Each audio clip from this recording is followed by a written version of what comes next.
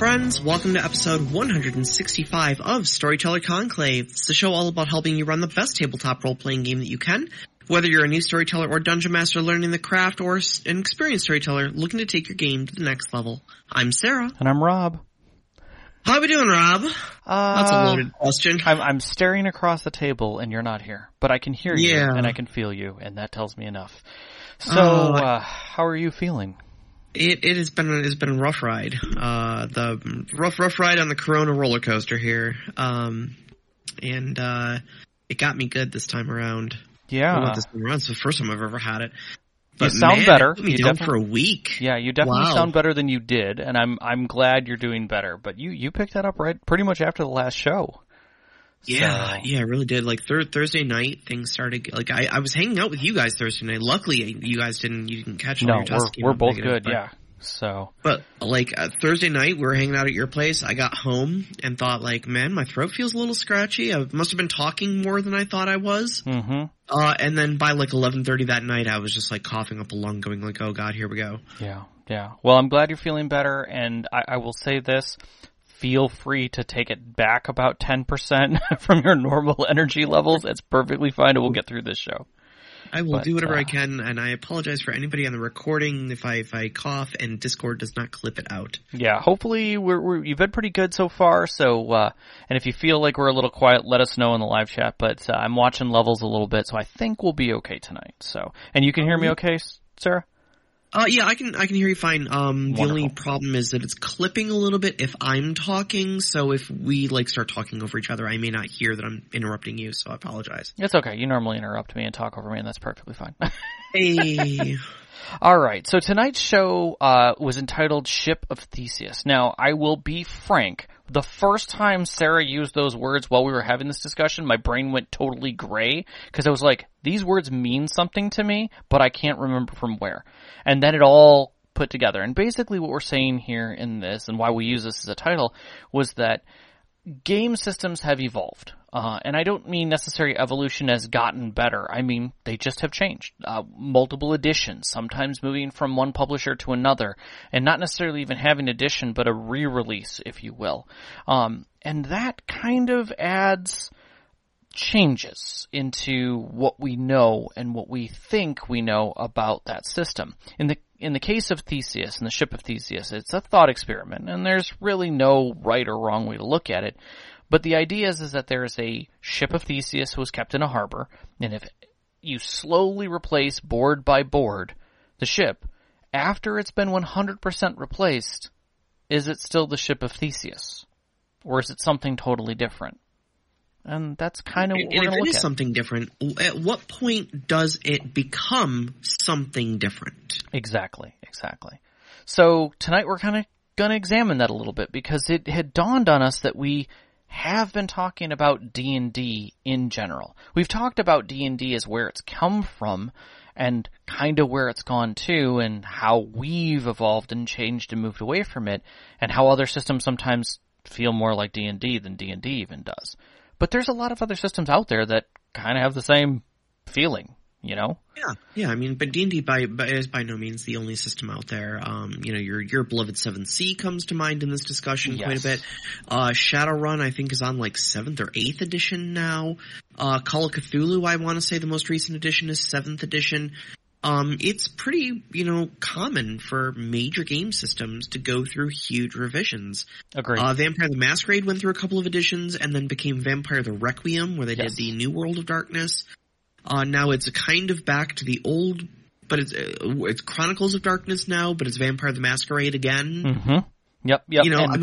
And that's a huge game system. Yeah. And it's taking its entire world, its entire universe along with it. Exactly. Through multiple editions and revisions and changes and stuff like that. So. Yeah. So, I mean, it applies, and it begs to ask the question, like, can you define when D&D stopped being D&D? And some people would say because there was a schism early on between the original Dungeons & Dragons and what became 2nd edition. And that divide continued for a number of years beyond even my recognition, that D&D core was one system that continued progress for a number of years and in fact has had multiple revisions on its own. And then 2nd edition, which then glanced off in its own direction, had other editions that, we now recognize as leading up to 5th edition, but that was literally different than the core edition. And I never followed that. Like, I didn't realize core was its own thing beyond what we recognize now as D&D. Yeah, I mean, it's if you look back in history, I mean, it gets real complicated with the different editions and stuff like that. I came into it. The very first game of D&D I played was Advanced Dungeons and Dragons 2nd edition. Mm-hmm. So I don't know what came before that. I mean, presumably 1st edition. But like I don't know what it looked like. At least firsthand. Mm-hmm. I knew D&D well enough to know that I disliked it more than Palladium, which was like the first system I had ever played. Then when 3rd edition came out, they had changed a lot of stuff because it had moved from TSR. This is when it was bought by Wizards of the Coast. Yes. And so, arguably, probably the biggest evolution that Dungeons & Dragons had ever had was going from 2nd edition to 3rd edition. Because it had changed publishers, it had changed owners, it had changed everything. They stripped out a lot of mechanics and kind of gave it a whole makeover from top to bottom. And I'm sure there were a lot of players who said this, 3rd edition is not real D&D. Real D&D is 2nd edition. I think even one of our listeners, Technolich, even says that like verbatim. No, 100% agree. These are huge. They are a huge fan of old school games. Yeah, OSR. Yeah, and I mean, I was one of the people who said, "Oh, thank God it's not 2nd edition," because I did not like this 2nd edition. Well, I mean, everybody like if you have memories of that time, the word THAC0 is one of the first things that come into play, and that was a odd mechanic by any standard to try and understand. It was just weird math, and it turned a lot of players off instantaneously. And it was one of the things that hit the cutting room floor when 3rd edition came out. Which was, again, a telling sign that core mechanics were drastically changing to try and fit this new design. And you had a lot more, how can I put it? You had more errata that came out of 2nd edition even, and went into 3rd edition. Like, 2nd edition was notorious for the additional splat books that came with it, for all the classes and magic and things like that. These beautiful tomes, if you will. And then 3 comes out, and I would say almost immediately 3.5, if we're dealing with, true, chronological time here, that made even more drastic changes to the system to make it more compatible and honestly playable.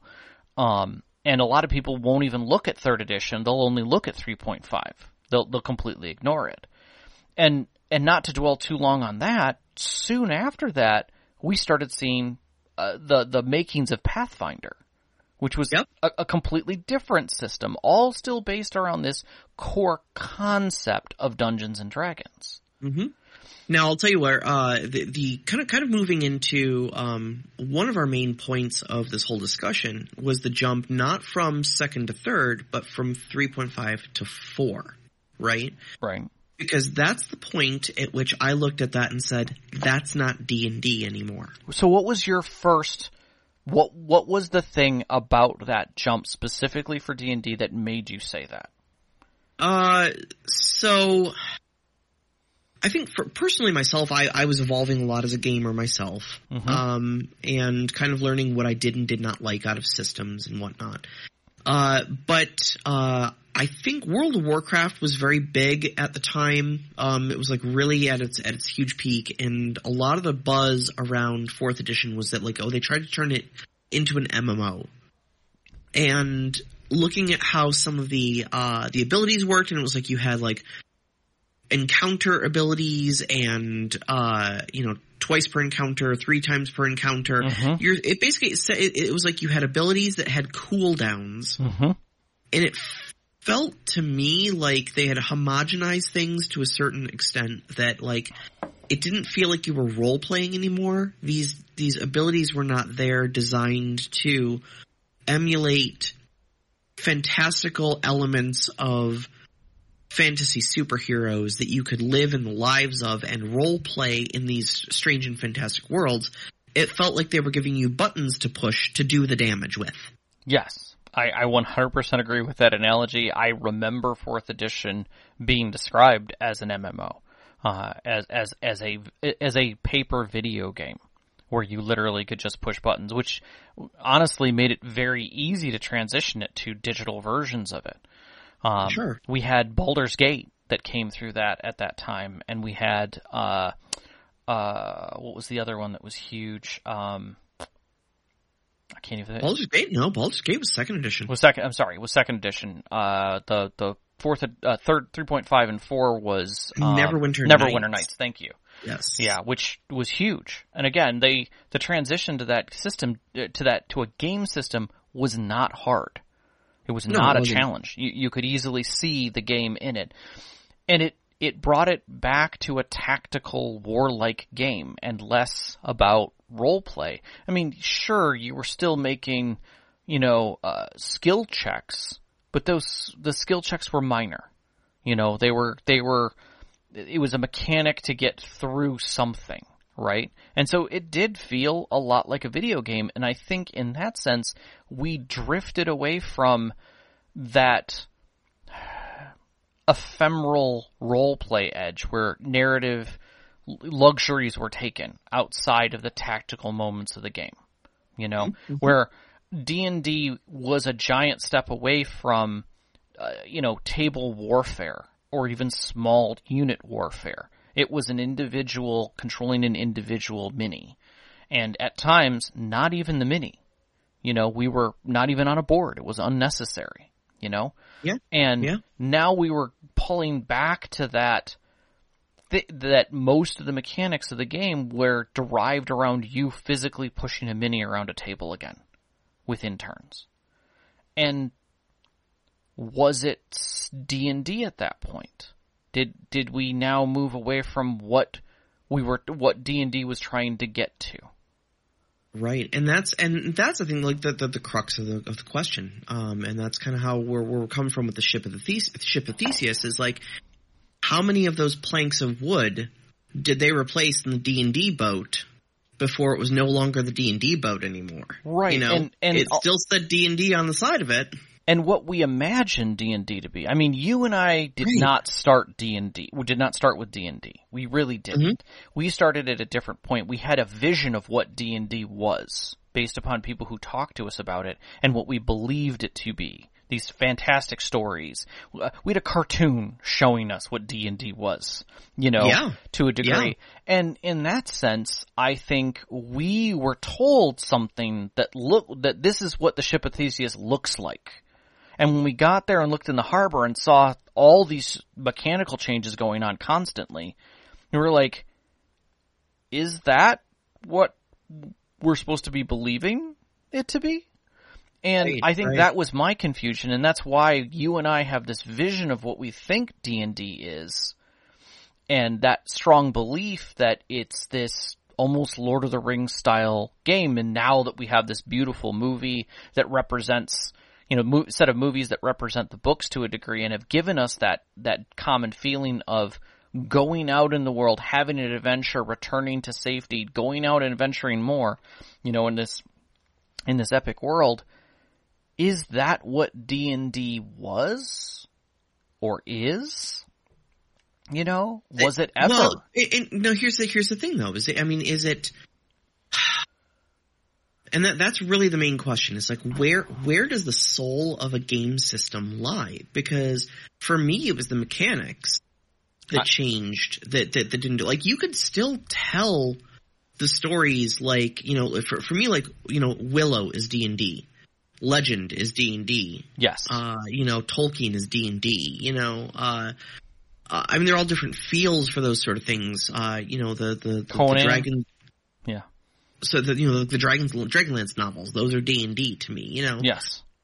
And then I think when I picked up 4th edition, or didn't pick up 4th edition, I should say, it was because I looked at it and said, World of Warcraft is not D&D. Mm-hmm. And that's what this is, So for me, that was through the, like, I don't think there's anything stopping you from telling those types of stories with 4th edition D&D, right? Mm-hmm. Like, you can still do your typical fantasy, your Willow, your Legend, your Tolkien. You can still do that in 4th edition D&D. I'm sure it's a perfectly nice game.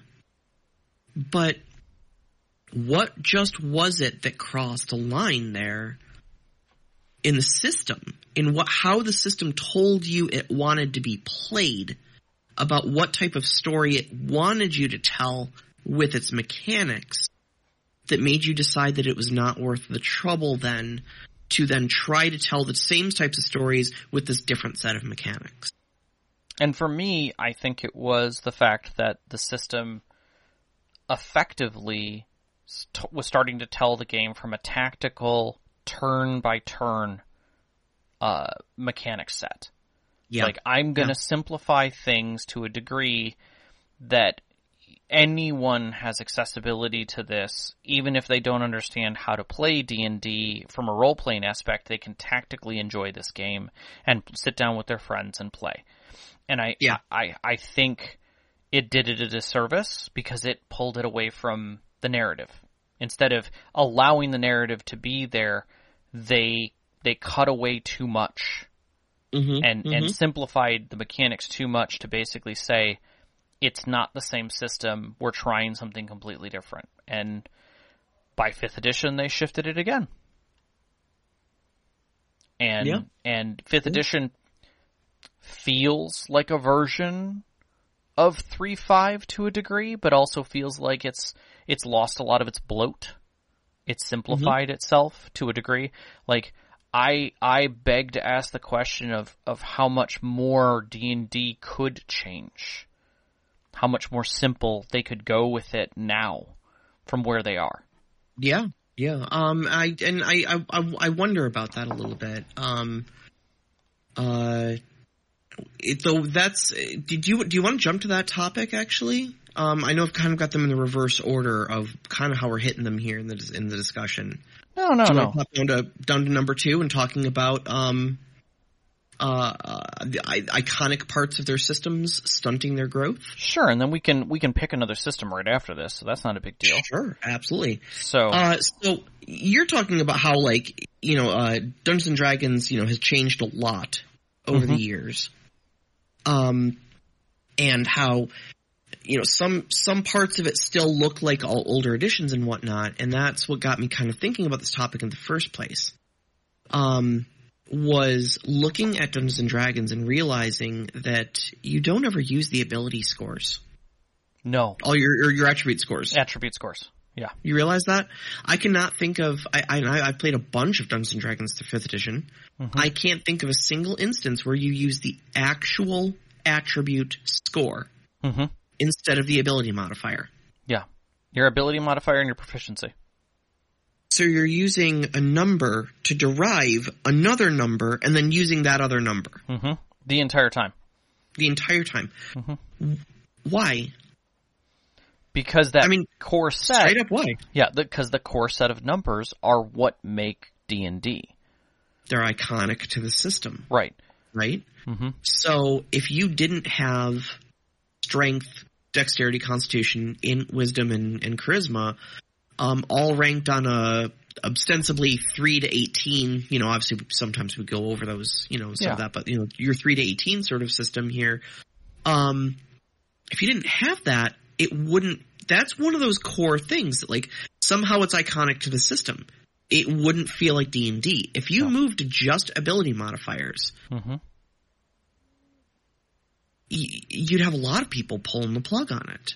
Well, I think you would. To a degree. I think there'd be a lot of people who'd be like, what the heck is this? Like, how do I figure out how much damage I do? Or how much my damage modifier is. But the whole point is that all of that is still derived.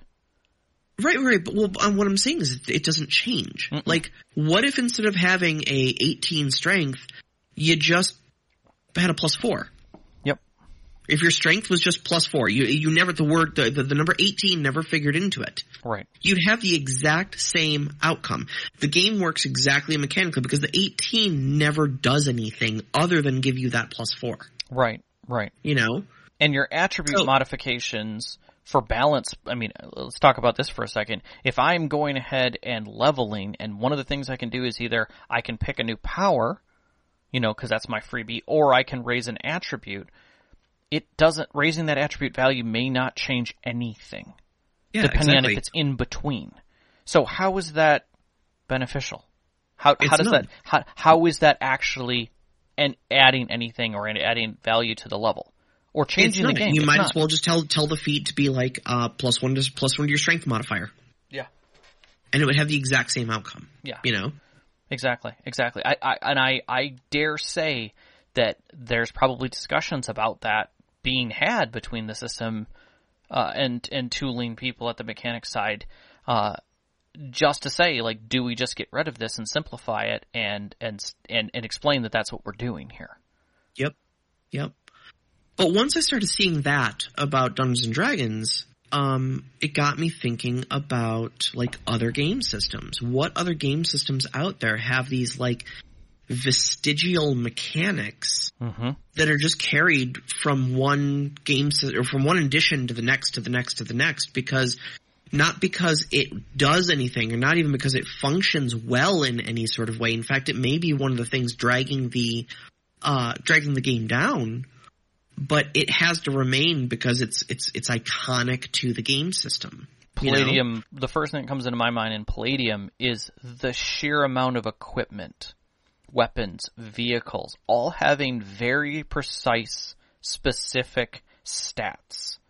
Range, range, damage, ammo types, clip sizes, you know.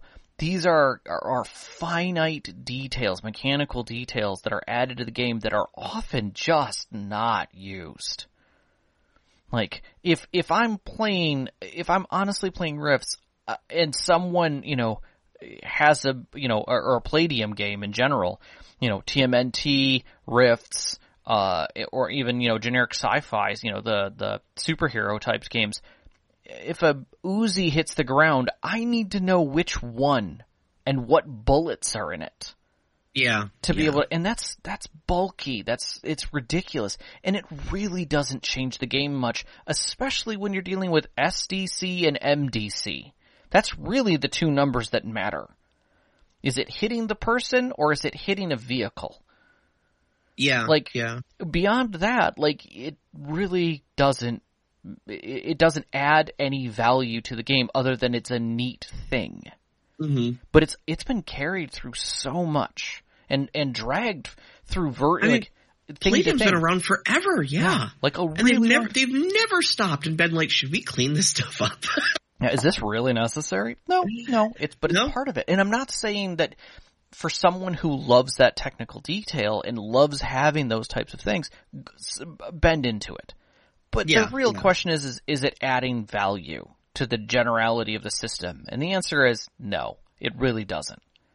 So for me, it was Shadowrun. It was what came to mind. Okay, which part of Shadowrun? Because there's a lot. Like all of it. I mean, look, primarily the multiple levels of complexity, comparable to Palladium in a lot of ways, where, you know, you make your to-hit roll, they make their evasion roll, then you make your damage roll, then they make their soak roll, then you make and that's all just to shoot someone, you know? Well, I mean, and then you've got your ridiculous modifier stacks on top of that have to do with, you know, do you have a smart gun link? You know, are they behind cover?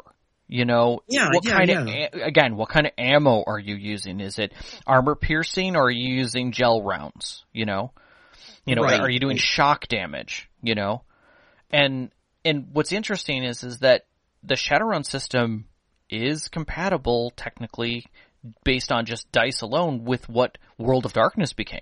Like, World of Darkness looked at Shadowrun to get its pools and ideas. You can see a lot of that transition there. But it's a totally different system, but runs the same risks, you know? But Shadowrun just leaned into it hard. Well, that's the thing, is Shadowrun does this, like, edition after edition after edition. I think, like I said, they're on like 7th or 8th now. and I saw a big discussion. I was keeping an eye on Shadowrun because I did play a bit of it back like in 2nd edition. And I loved 2nd really edition. like the world and the story, but I can't play it, you know? And I saw a big discussion about, someone was like, hey, I wanted to play Shadowrun, but I don't want to play Shadowrun. What do I do about this? And there was a lot of good discussions. Somebody who was, myself included, suggested doing something like Interface Zero or Netrunner or Sprawl Runners with Savage Worlds. Yes.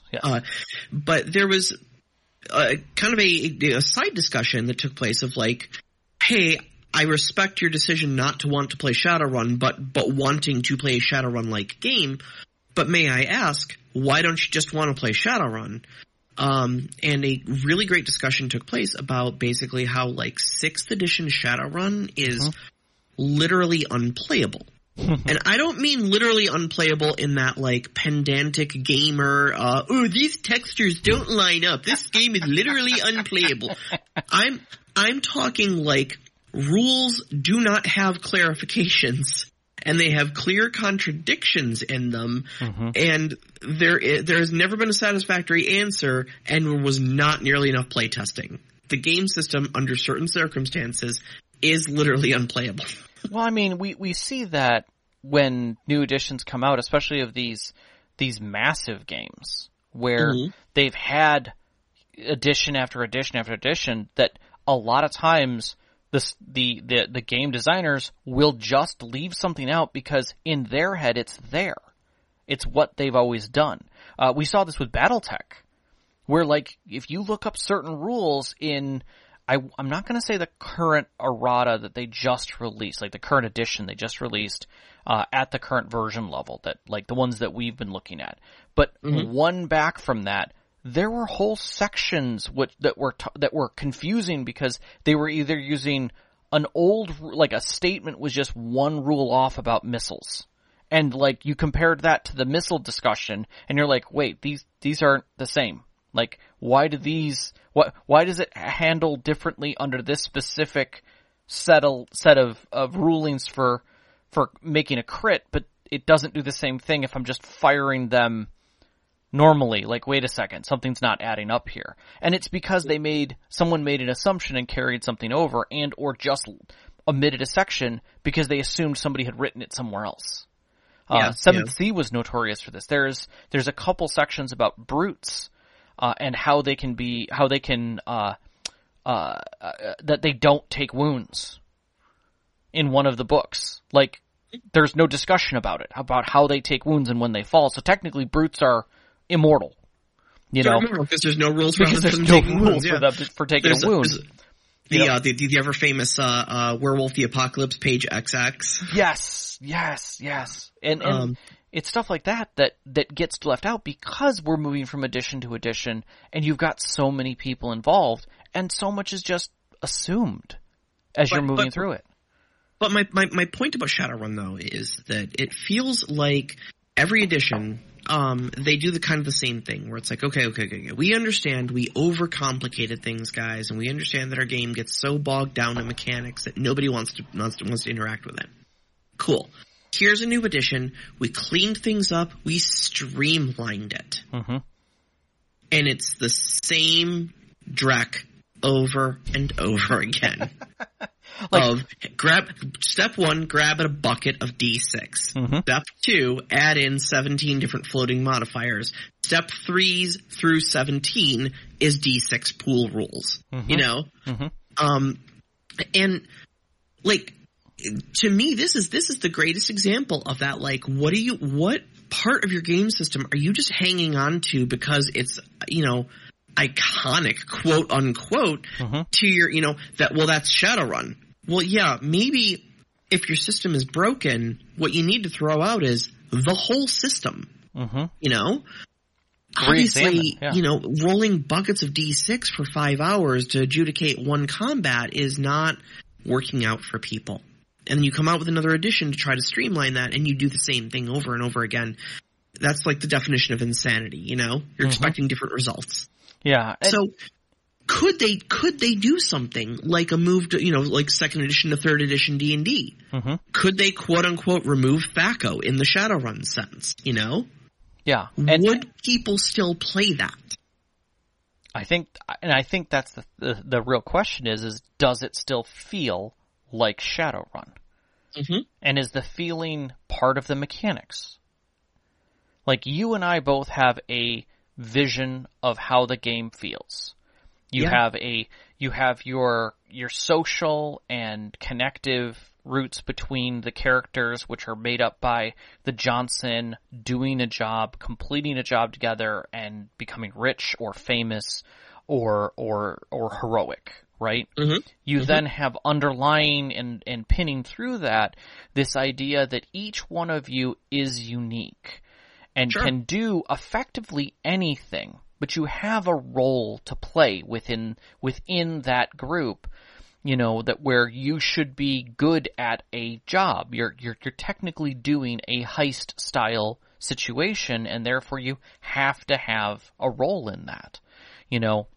If everybody are street samurai, sure, you could do something in Shadowrun for that, but it's not going to feel the same.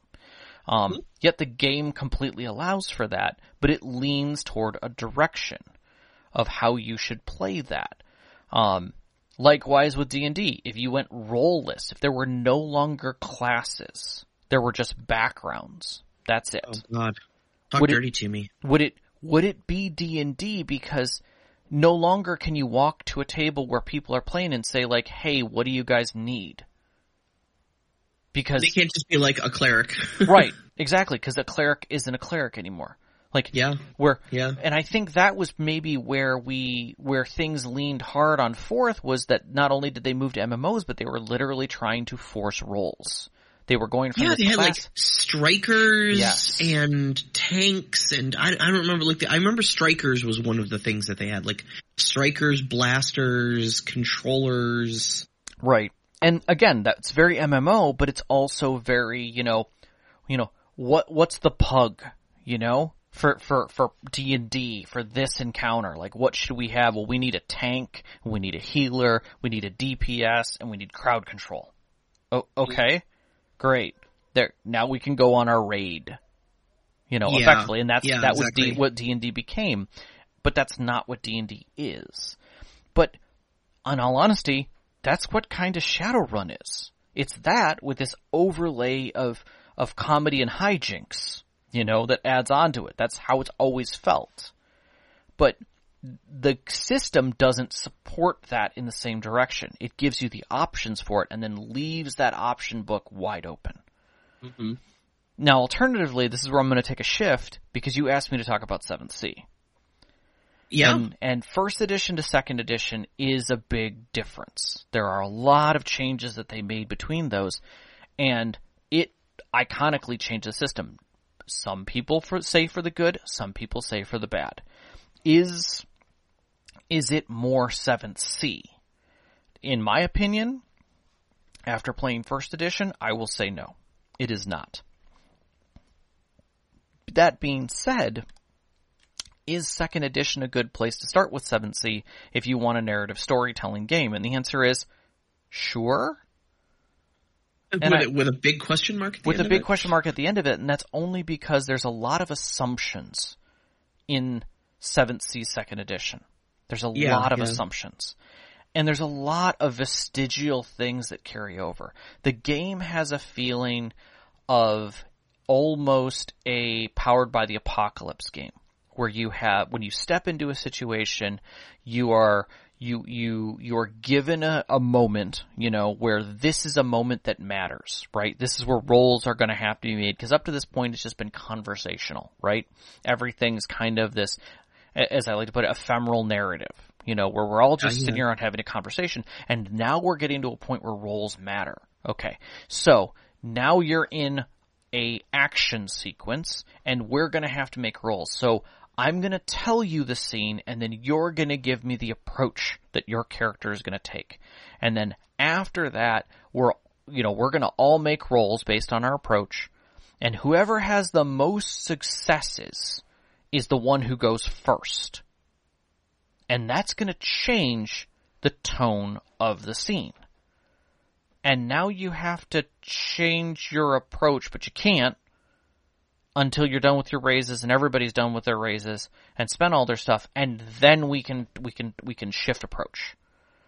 And that just feels mechanically weird to me for 7th Sea. Yeah. 7th Sea is a very heroic game where I may open with a shot from my rifle, and then thugs start pouring in, and now it moves from me being, the Han Solo character who just chased down 2 stormtroopers to the dude who is now looking at 40 stormtroopers is now in the reverse chase. I am the one being chased.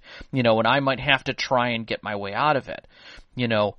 That's the iconic vision that I have of 7th Sea. It is a very heroic game, and this kind of changes that. Not only that, they changed the dice mechanics. Now instead of there's a target number, and I roll all of my pool of dice and keep what I can to give myself a total, I'm given a dice pool, and then I have to make sets of 10. Yeah, so if you rolled 5, 3, 6, 8, 2, right? Your 8 and your 2 become a 10. Mm-hmm. So you set those 2 dice aside. Yep. And you don't get change made. So your 5 and your 6 get put together, mm-hmm. and that becomes an 11, which is more than 10. It's still a set of 10. Yep. But that 1 is just lost. Yep. And that 3 gets stranded because you can't do anything with it, so that's lost. Yep. Now what's worse is, so you make 2 raises out of that, right? In a normal game, you probably would have gotten 3. In a first edition, you would have gotten 3 raises, or 3 raises out of that. But, so you have these 2 raises to either do an action, the thing you want to do, or handle a consequence, or take an opportunity. So now fate is really shifted around. Now you have to make options and decisions on the fly of what you're going to do, because you have your approach is either very good or not so good. And the idea is that you're going to have all of these raises sitting around for you to play with, and then a bunch of dice left over that the storyteller can buy from you to do bad things with. So if you leave dice on the table, now the storyteller can buy them from you. There's just so much of the dice mechanics that are sucks to suck. Exactly. And that falls directly against that heroic swashbuckling feel, Yeah.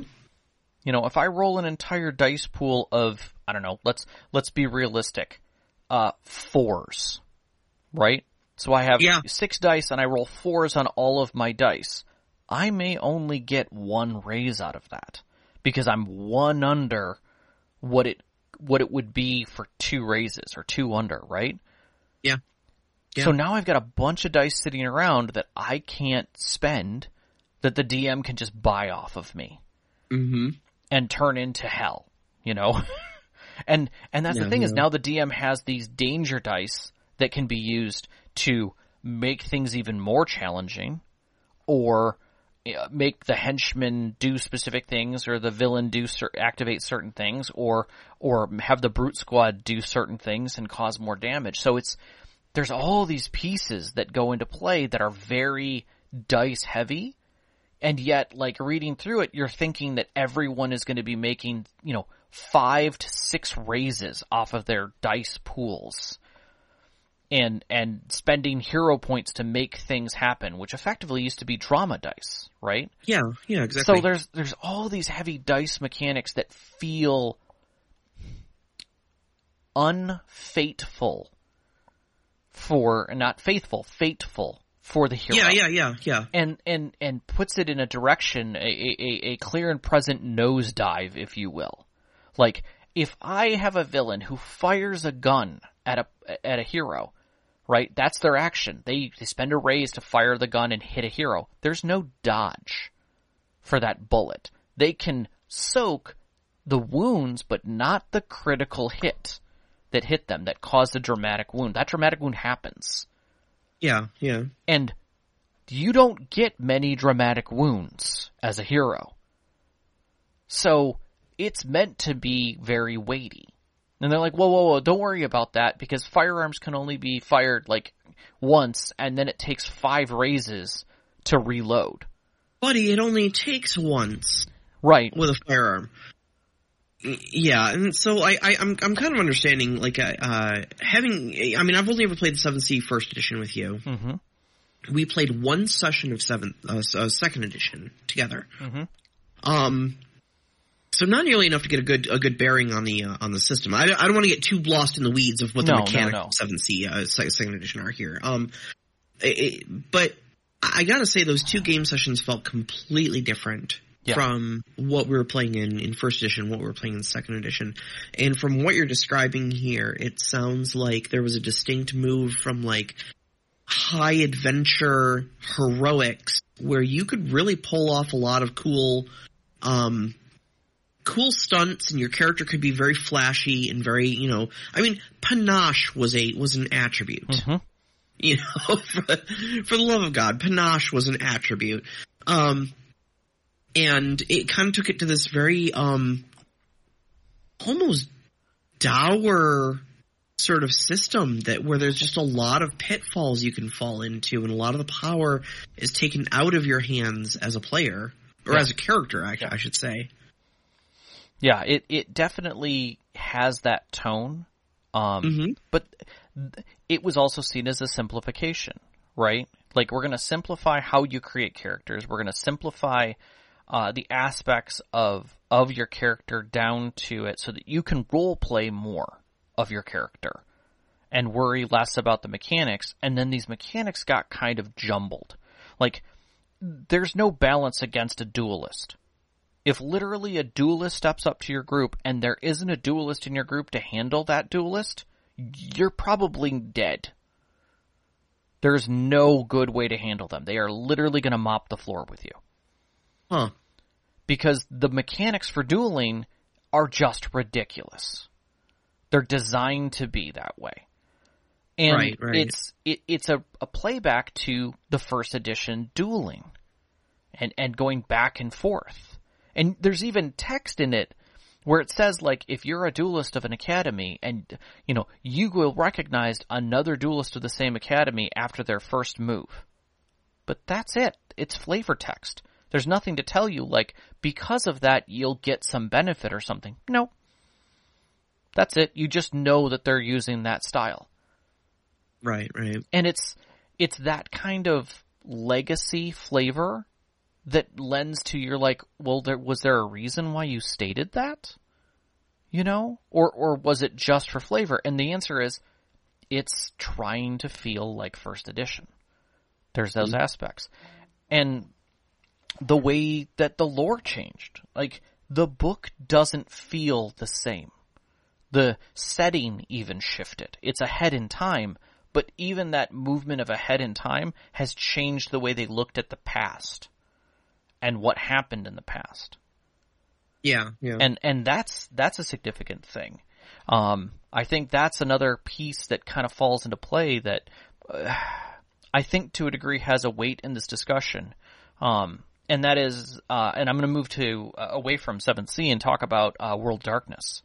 World of Darkness was birthed at a time when OSR were starting to see these new indie style games coming through, and it relied a lot on other mechanics to really come together with this idea of pools and things like that.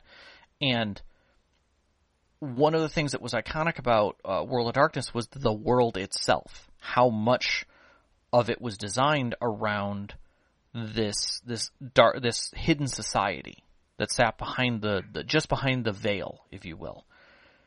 That opened up a lot of doors of discussion about religion, which then opened up a lot of discussion about, persecution and belief and faith, because that's really what the system was about.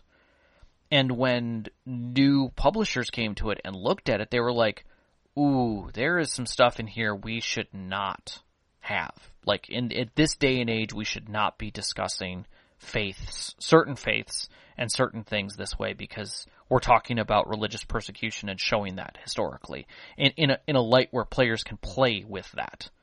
And it wasn't a comfortable topic. It wasn't presented in a way where that is something that should be discussed and understood, and as something that shouldn't happen, or something that was wrong. It was just presented as like, oh, this is what's going on in the world right now.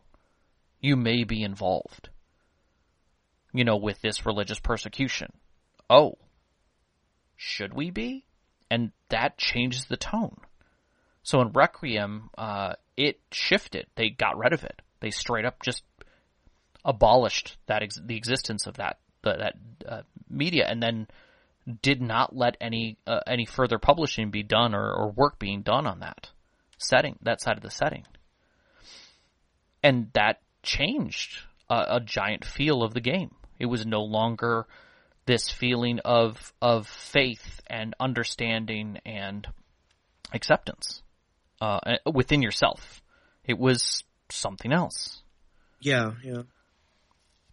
I mean, when I was reading about it, about Ryan Hagen and how he started with the idea of Cain, he even said the game and the world became about religion and belief.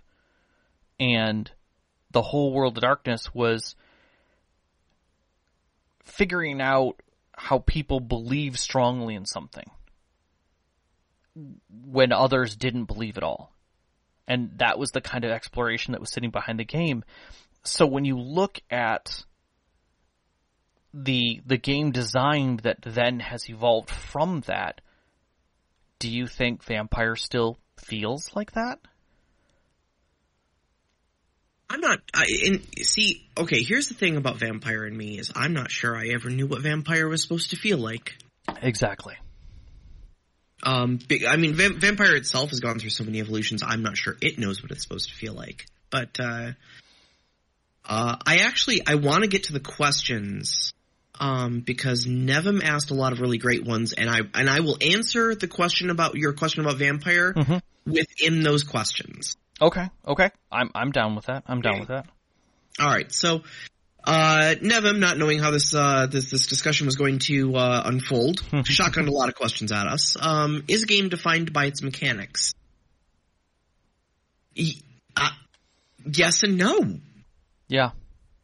I mean, yes, in that the mechanics tell you what it wants you to focus on within your story, how it wants those events to unfold, and what mechanics it gives you to do so with.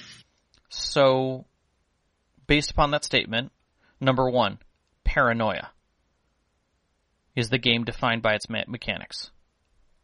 Well, hold on. Before we go jumping in, I want to continue this, though. Okay. Second part of the question.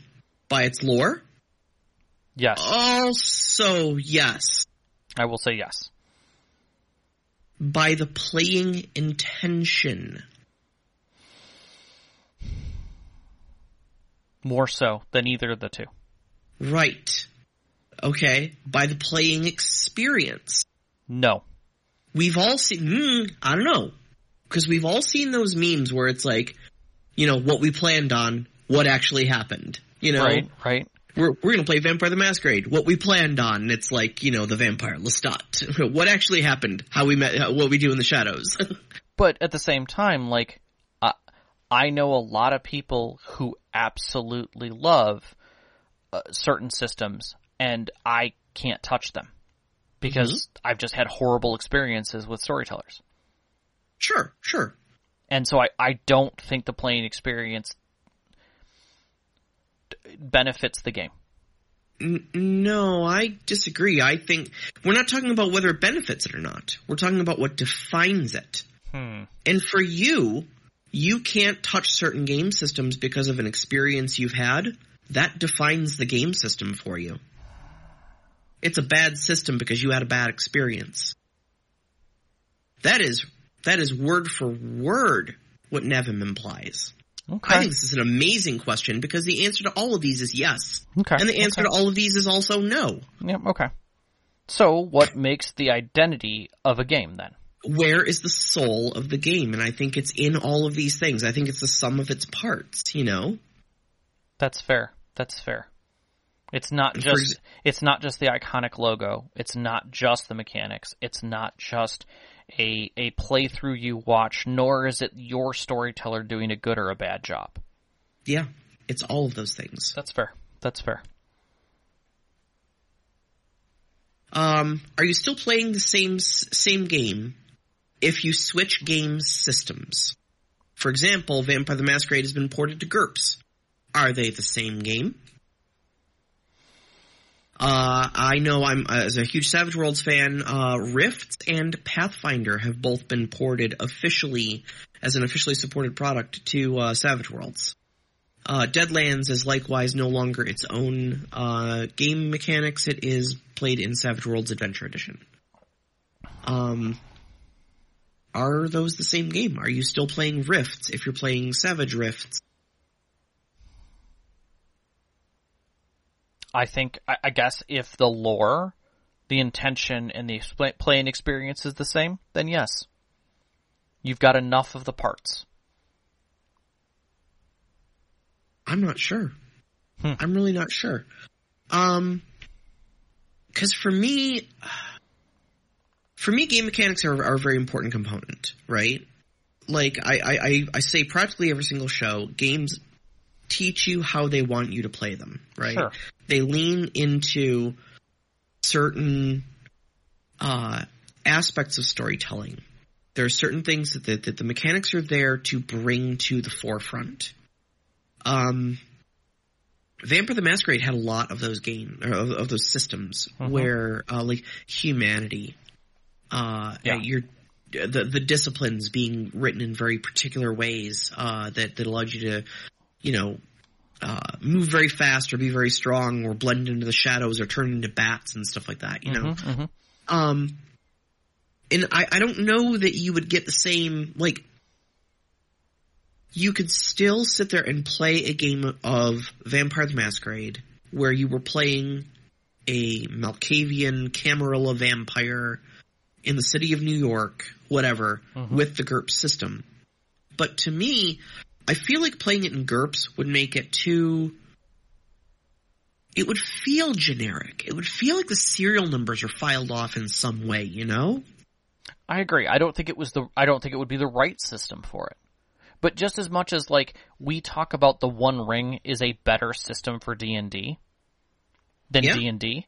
So if I'm now playing D&D or Dragonlance in the One Ring using that system, is it D&D? No, you're still playing One Ring. Okay. You're just doing a different setting with it. I think that's fine. Okay. All right, Sarah. Yeah, I think I'm kind of the opinion that you're not playing Vampire the Masquerade. You'd just be playing vampires with GURPS. You'd be playing GURPS Vampire. See, and I think that's a distinct product. I'm kind of going back to the Savage Worlds thing. Like, I don't think Savage Rifts is the same game as Rifts. I don't think Savage Pathfinder is the same game as Pathfinder. So you're saying that my Savage Seas is not going to be 7th Sea? Yeah, and I think that's great. Okay. Like, it's not going to be 7th Sea. If you wanted to play, and you're not even going to say it's 7th Sea, because if you wanted to play 7th Sea, we'd be playing 7th Sea, Rob. That's very true. But we're not. We're playing Savage Sea. Right? You made that choice deliberately for a reason. We're not going to get into those reasons, but there's something different in your assessment about using Savage Worlds system to play that type of story than there is about playing 7th Sea First Edition. But I think we're also seeing those specific things happen all over the place. People grabbing systems and homebrewing their existence around it. And it's becoming super popular. There's nothing wrong with it. Right. There's nothing wrong with it at all. Yep. But I do contend that, and especially after answering this first question, I think the game system itself, the mechanics behind it, are an intrinsic part of the gaming experience. And you may not have a better or worse experience doing it with a different system, but you are going to have a different experience with a different system. All right. So I'm going to lean into this last question a little bit, because we have a little bit of time left to crap it, and that is, are all players of D&D 5th edition playing the same game? And my answer is heck no. No. Heck no. Absolutely not. Or anyone is playing alternative versions of it. Of course they are. Everybody plays alternative versions of it. Indeed, anybody reading the game system is going to interpret it and would make slight changes to it. People do slight changes all the time. We see it all the time. Even if it's minor changes, like, I want this to feel more realistic, so therefore I'm going to change that people can't make long rests except for in shelter, true shelter. Yeah. And they only can they can only get as many short rests as they have proficiency. Hulugu on our Discord was talking about that just a couple days ago. I was a little down and out, so I wasn't able to really get into the discussion. But yeah, like, how do I make combat more realistic in D&D? Like, will it still be D&D after all? I don't know. That's a big question, but Yeah. And that's a serious question, because that happens all the time. And the answer is, you're making it for your table. Yeah. You're gonna always make adjustments for your table. That happens all the time. We look at things, we make adjustments because our players either want things to be more heroic, less heroic, more gritty, less gritty. How many times have we seen storytellers like, I'm gonna make magic different in my world. It's gonna be hard to get, I've done that. I've done that. Yeah, or just because, like, magic solves every problem, right? Well, in my world, it doesn't. It comes with a price, And I ran a game in third edition D&D where right after the Call of Cthulhu D20 book came out, and I loved the magic system in that so much that I homebrewed my campaign. I said you couldn't play a wizard. Wizards were off the book, but anybody can learn magic. And if you do, we're using the rules out of Call of Cthulhu. Okay. And it was basically like every spell had a stat damage to it. Mm-hmm. So you can cast this spell, but it lowers your strength by 2. Yeah. Keep going. How long do you want to do that? Mm-hmm. Yeah, it's a cost. You can cost it over and over. Some cost sanity, some cost intelligence, Some were big, some were small, but everybody could learn spells, but they all had a cost to them. So let's wrap discussion here a little bit and kind of bring ourselves back into this. So yeah, are all players of D&D 5th edition playing the same game? No, and that includes the storyteller. Mm-hmm. And even story to story with that storyteller, they're not going to keep playing D&D the same way. Yeah, exactly. You go from one story that wants to be gritty, one that wants to be light and rompy. You're going to be playing with 2 different sets of house rules. I guarantee it. Yeah. So, Ship of Theseus. If you remove all the parts of a game system and completely rebuild it, is it still the same game system? If you change the lore, you alter the rules, you change the feel of the story, and you either give more access to the storyteller to make changes, or you take that away from them and make it a very finite, detailed system for how they have to play as a storyteller. Does it make it different? I mean, I think we've proven it does. Yeah. Yeah, and yet we still will call it the same thing. Sure will. So sure will. And then we'll all just skip that edition until they learn their lesson and they come out with 3rd edition and they do it better next time. Right. And the other thing I have to say to this is part of the discussion that I think this kind of really puts forth, and that is when you're watching something on TV online, or you're listening to someone talk to you about how to run your game better or try this or something like that. Those are suggestions from their point of view about that system. It's very different than ours. Yeah. So, our next week's show, we're going to be, what is next week's show? I'd say Storyteller 101. It's going to be the first Wednesday of the month. We're talking about campaign flow. There we go. So we have talked about how to write plots, write adventures, get your story moving and whatnot, and tell little chunks of story. This time we're talking about how to string those chunks together into something that looks like a campaign. You can find us on Twitter at @ST_Conclave, on Instagram at @ST_Conclave, on Mixlr, like you're listening possibly right now, at mixlr.com/storyteller-conclave. You can also join us at our Discord. We really like that. You can find our link on our Twitter or on our website at storytellerconclave.com. I want to give a big shout out to our Patreon, especially our named members, Knox in the Box, Subjet, Sam, Arcane Asylum, Sparkle Motion, Vedran, and Hulavu. Thank you so much for helping us month after month keep the show going and share these great topics with you.